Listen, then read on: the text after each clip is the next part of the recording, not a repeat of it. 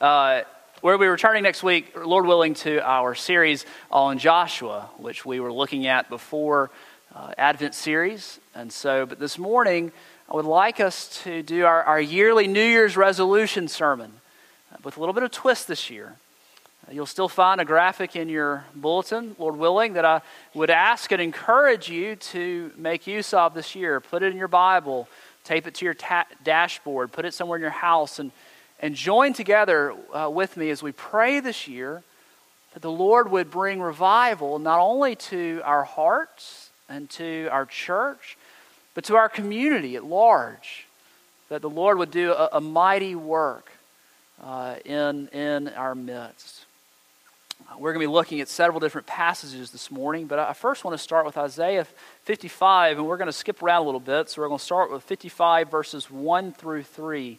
Hear now the word of the Lord. Come, everyone who thirsts, come to the waters, and he who has no money, come, buy and eat. Come, buy wine and milk without money and without price. Why do you spend your money for that which is not bread, and your labor for that which does not satisfy? Listen diligently to me, and eat what is good, and delight yourselves in rich food. Let's skip down to verse 6. Seek the Lord while he may be found. Call upon him while he is near.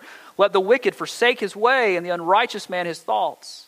Let him return to the Lord, that he may have compassion on him, and to our God, for he will abundantly pardon.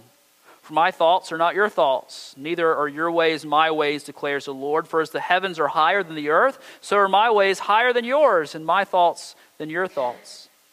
For as the rain and the snow come down from heaven and do not return there, but water the earth, making it bring forth and sprout, giving seed to the sower and bread to the eater, so shall my word be that goes out from my mouth.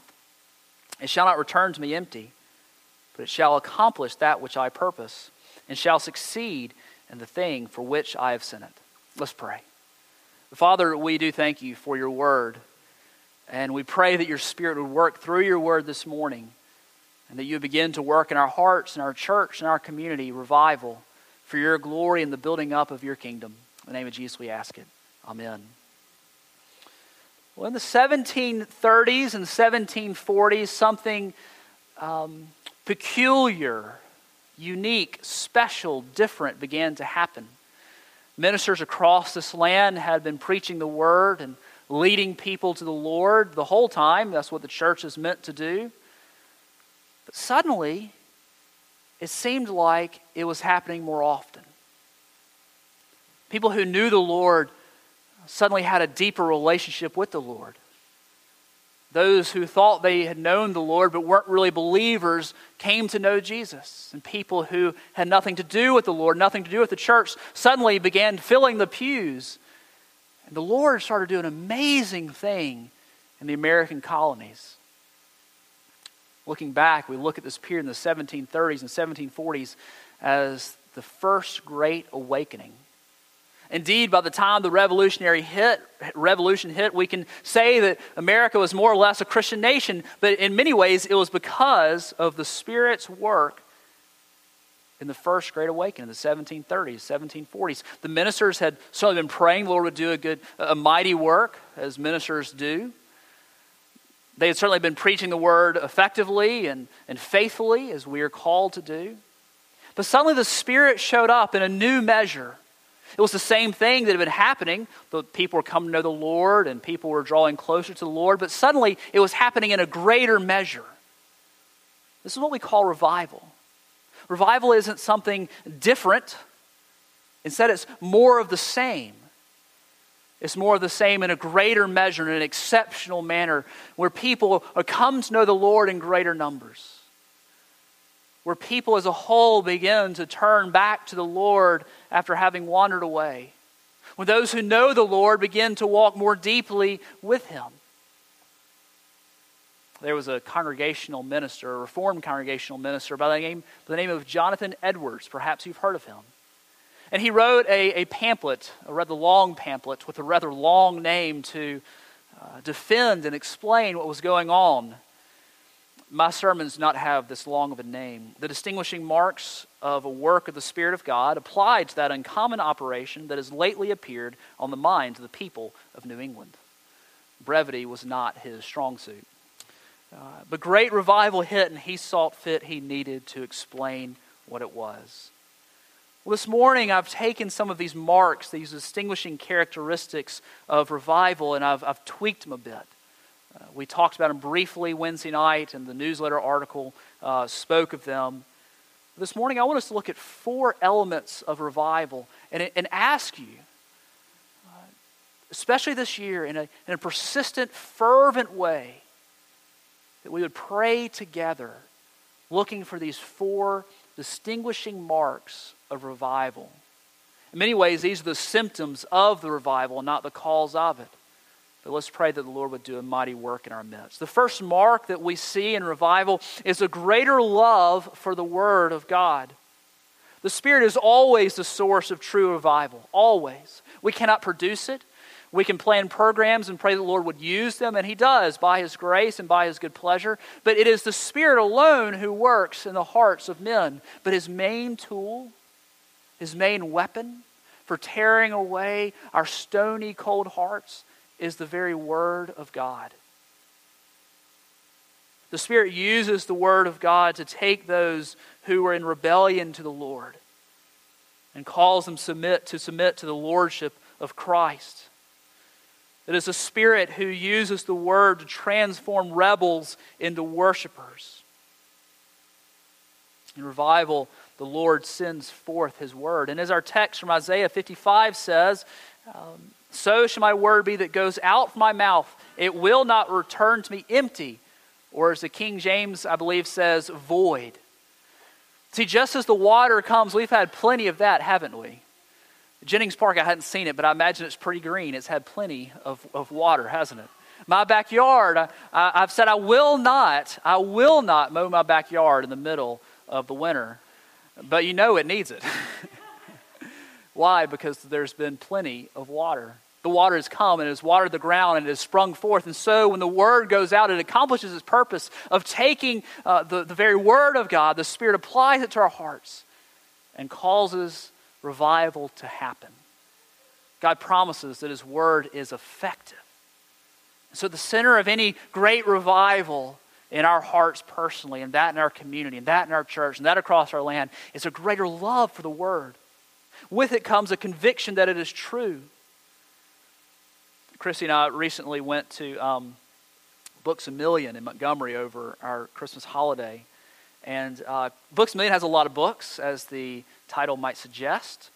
But you know, as you browse the shelves of Books A Million, you'll see fanciful works of fiction. You'll find non-fiction historical works. That's my favorite part. You'll see books about other cultures and even other religions. But you know, of all of those books, there's just one book that has truth about the Lord Jesus Christ. Just one. Out of all of those books, only one is the Word of God. Now, what convinces us out of all these books that the Bible is the Word of God, His mind in print, His letter to us? What in the world could convince us? Certainly the beauty of the Psalms commends us to believe it is the very Word of God. Surely the fact that it does not contradict itself, that it is coherent, shows us it is the Word of God. But in the end, the only thing that will ever convince us that the Bible is true is the inward work of the Holy Spirit. It's the only thing that will happen. Only thing that will convince us that the Bible is true is the work of the Spirit. With it, with this greater love for the Word, comes a new understanding, as we talked about this Wednesday night downstairs in our fellowship hall. I invite you, if you haven't been to that in a while, to come this week. We'll, Lord willing, be starting our new series on hospitality. We were talking about what it would look like in our lives for revival, and someone said it would just jump off the page to us. Passages that we've always seen would suddenly be bolded, it would seem like. We've never noticed them, but the Lord would use them and show us our sin. We'd have newer understanding. 1 Corinthians chapter 2, verse 11. It's wrong in your handout. It says chapter 3. It says, for who knows a person's thoughts except the spirit of that person, which is in him? So also no one comprehends the thoughts of God except the Spirit of God. So we must have the Spirit of God in order to understand the Word. And in times of revival, the Spirit invades our hearts, invades our lives, and suddenly we are convicted that it is true. We are convinced that it is relevant for us, and we have a dear love for the Word of God. We become indeed desperate for it. And as we gain a deeper understanding of His Word, as our time in the Word seems more fruitful as the Spirit works in us, the Spirit uses it to convict us of our sin, assure us of God's love, and to discover our duty to fellow man and the necessity of fellowship with others. Obscure passages suddenly seem clear to us, and we desire to follow the Word of God. But there's a desire to read it that comes in revival. Turn, if you will, to John chapter 6. John chapter 6 finds us in the place where it might be described as Jesus' plan for church growth. They were ready to make him king. He had just fed the 5,000. And they're following him. They desire another sign. They're about to take him away and to enthrone him. And so what does he say? Sure, that's great. Here are our plans. Here are our programs. He says, no. He says, you must eat my flesh and drink my blood if you're to have any part of me. Everybody's like, I don't even know what that means. And even if I do, I don't want to do that. And so people, not just people on the fringes, but even his closer disciples, not the 12, but the fringe disciples, many of them started leaving him. And so we see in John chapter 6 a desperation from his disciples. After this, many of his disciples turned back and no longer walked with him. So Jesus said to the 12, do you want to go his way as well? Simon Peter answered him, Lord, to whom shall we go? You have the words of eternal life. You have the words of eternal life. And revival, the Spirit calls us within us a desperate desire to get to know the Lord through His Word. If we say we want to grow, if we say we want to become stronger believers, to have our faith nourished, we come to Him in the Word. New Year's a great time to start a new reading program, maybe a chapter a day. Maybe if you want to do the Bible in 2 years or the Bible in a year, both plans are on the table outside the church office. It's a great time to return to the Lord. Well, with revival not only comes a greater love for the Word of God, but a diminished love for the world. We live as people in tension, don't we? We live in this world. We are called not to be inordinately in love with this world. Now, this world will always be with us, and we will always be with this world. God is going to remake it when He comes again, and we better get used to it, because we're going to be here forever. But it'll just be a little better. The fact is that we can't serve two masters. But oh, how we try. We can't serve two masters. See, as we grow in our love for the Word, as we grow in the love for the Lord, as we grow in the love for others, our love for this world begins to diminish.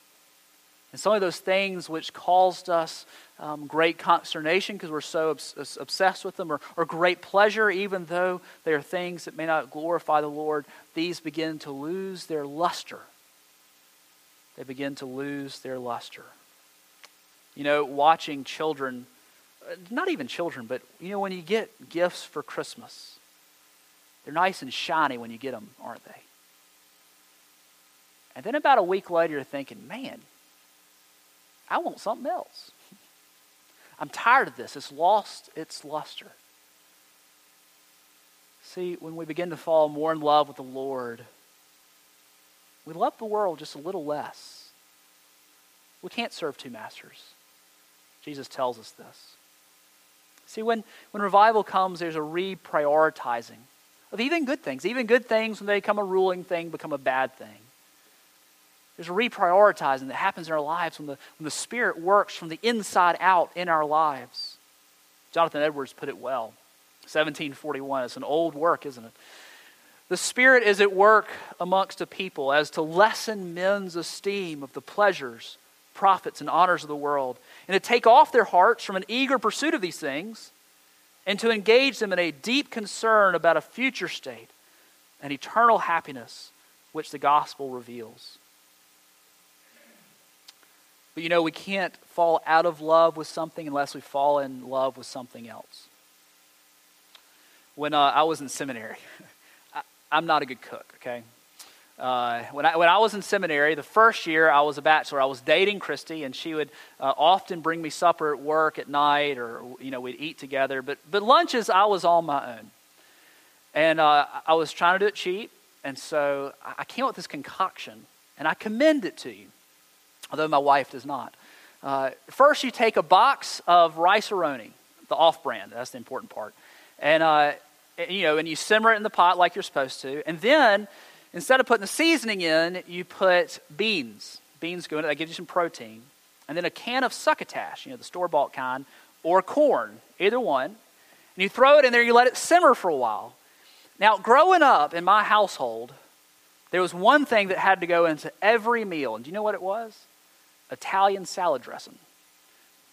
If you've ever seen My Big Fat Greek Wedding, and Windex is used all the time, Italian salad dressing had similar status in my home growing up. And so instead of using the spices that come with the Rice-A-Roni, you throw in the Italian salad dressing into this rice, bean, succotash, corn concoction, and you let it simmer for a little while. And so to serve it up, you put it in flour tortillas, and you eat it like that. Now let me tell you something. You can eat off of that pretty cheaply and for a long, long time. But do you know when I got married, suddenly, my bride helped redirect my culinary efforts and helped me with my lunch. And so I didn't have it for like a year. And then one week, she went out of town, or one weekend, and I decided to make it myself. Finally, I get to eat what I've always wanted to. And do you know when I made it? It was just as nasty as it sounds. Because, see, my affections had changed. I no longer loved it because I knew something better. When we grow tired of this world, it only comes because we grow more in love with the Lord. We see the things that are fleeting, these fleeting joys. They pale in comparison to who the Lord is and what He has done for us. Turn your eyes upon Jesus and look full in His wonderful face. And what? The things of this world will grow strangely dim in the light of His glory and His grace. See, with revival comes a greater love for His Word. And a diminished love for the world, but a greater love for God. A greater love for God. 1 John 4 makes it pretty clear that the only reason why we love God is because He first loved us. The only reason that we have responded in faith is because the Spirit enables us to, and He makes Jesus look lovely to vile, wretched sinners like us. That's the only way we'd ever turn to Him. Paul is going to, in Ephesians 3, he's going to have this prayer. His main prayer for the Ephesian congregation, it's not that they would get their act together. It's not there wouldn't be any conflict in their church. It wouldn't be they'd start saving for retirement. It's not that they would raise their kids well. What is it? Is they would know God's love in an ever-increasing manner. Ephesians 3, 17 through 19. So that Christ may dwell in your hearts through faith, that you, being rooted and grounded in love, may have strength to comprehend with all the saints what is the breadth and length and height and depth, and to know the love of Christ that surpasses knowledge, that you may be filled with all the fullness of God. See, with revival comes a greater appreciation for our salvation. As we see all the more the guilt and heinousness of our sin, the sin that we once treated flippantly, we now take seriously. Sins that were minor, that we thought were minor, are seen in their real light. For as the Word goes forth in our hearts, and we see our Savior in light of our sin, we value our salvation all the more, seeing that we could never save ourselves. There are not enough good works in this world to save bad people like me. It only comes because of our Savior at great cost laid down His life for us. As we ponder the humiliation that Christ went through as He was dragged before Pilate and the Jews and Herod. As we see in our mind's eye the blood dripping from His hands, His side, His feet, His back, His brow, whilst the third thief over here who is similarly dying joins in with the crowd, the Jews and the Romans, as they deride Him, as they make fun of Him.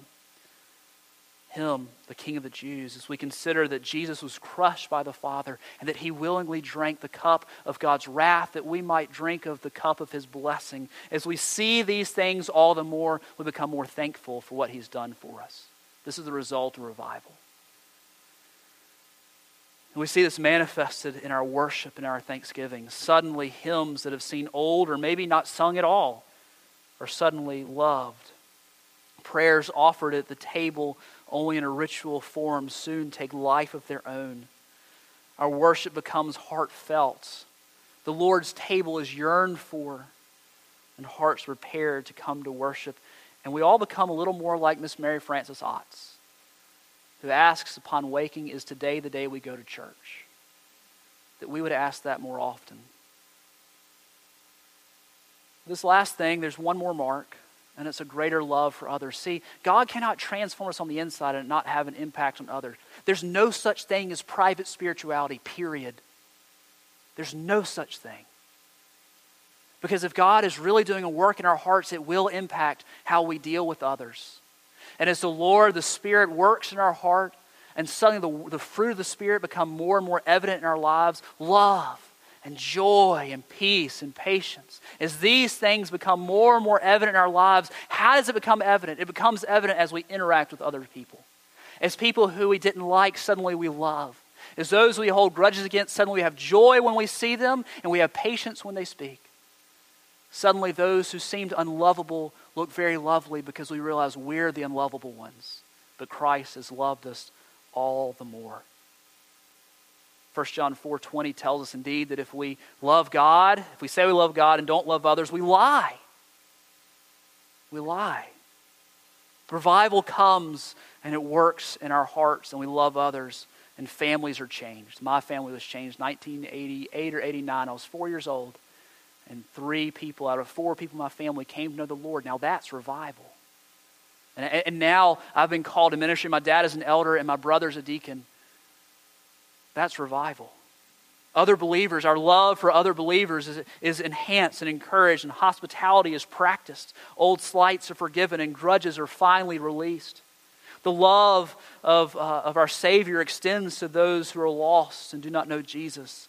And people are called out of congregations to go across the street and across the world to tell them about the Savior that we serve and love. Well, there are threats to revival. We can't force revival. We can't do it. It's a work of the Spirit, but I think in some ways we can inhibit it. We can stymie it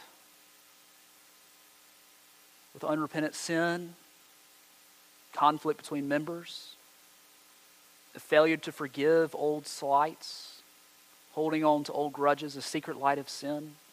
You know, sin is one of those things that we think it just affects us, but it doesn't.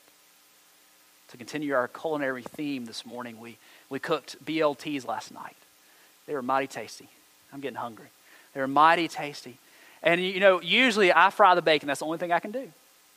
And I can cut tomatoes too pretty well. But I fry the bacon, and so I use a pan to fry it up with. But last night Lizzie was crying a good bit, so I was holding her. So Christy threw the bacon into her new what's this thing called? Broiler pan. Thank you, a broiler pan. Now the thing about bacon is it tastes great, but there are consequences of bacon. The first is it's really hard to clean up, and especially in a broiler pan. I spent 10-15 minutes on that broiler pan, and then Christy told me this morning it's not even clean. And the second thing is, the first thing you recognize in the morning when you wake up is, oh, we had bacon last night, because you can smell it.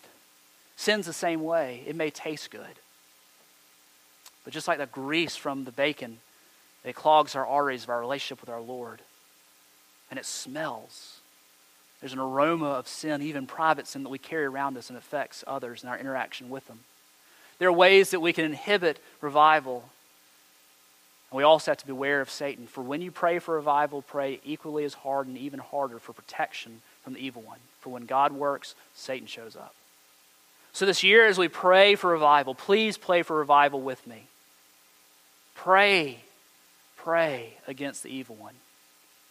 Pray for protection, especially for the officers of this congregation. And pray for yourself. If you don't know Jesus, maybe today is the day of your revival. If you don't know Jesus, may today be the day of salvation. You don't have to bring anything to know Jesus. You bring your sin. He knows your sin already, and he's ready to forgive it. You come to him as you are, and he will forgive you of whatever you've done in the past, whatever you're planning to do. Jesus will forgive you. If you confess your sins, he is faithful and just to forgive you and to cleanse us of all unrighteousness. Let's pray. So, Father, as we seek revival, we pray that it'll be done in a way that only you can receive the glory.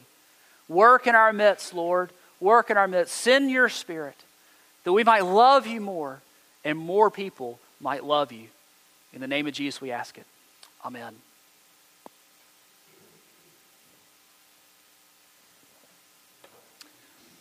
Well, to prepare our hearts to come to the Lord's table, let's turn to 196. We'll sing 196. There is a fountain, verses 1 through 3 only. We'll stay seated.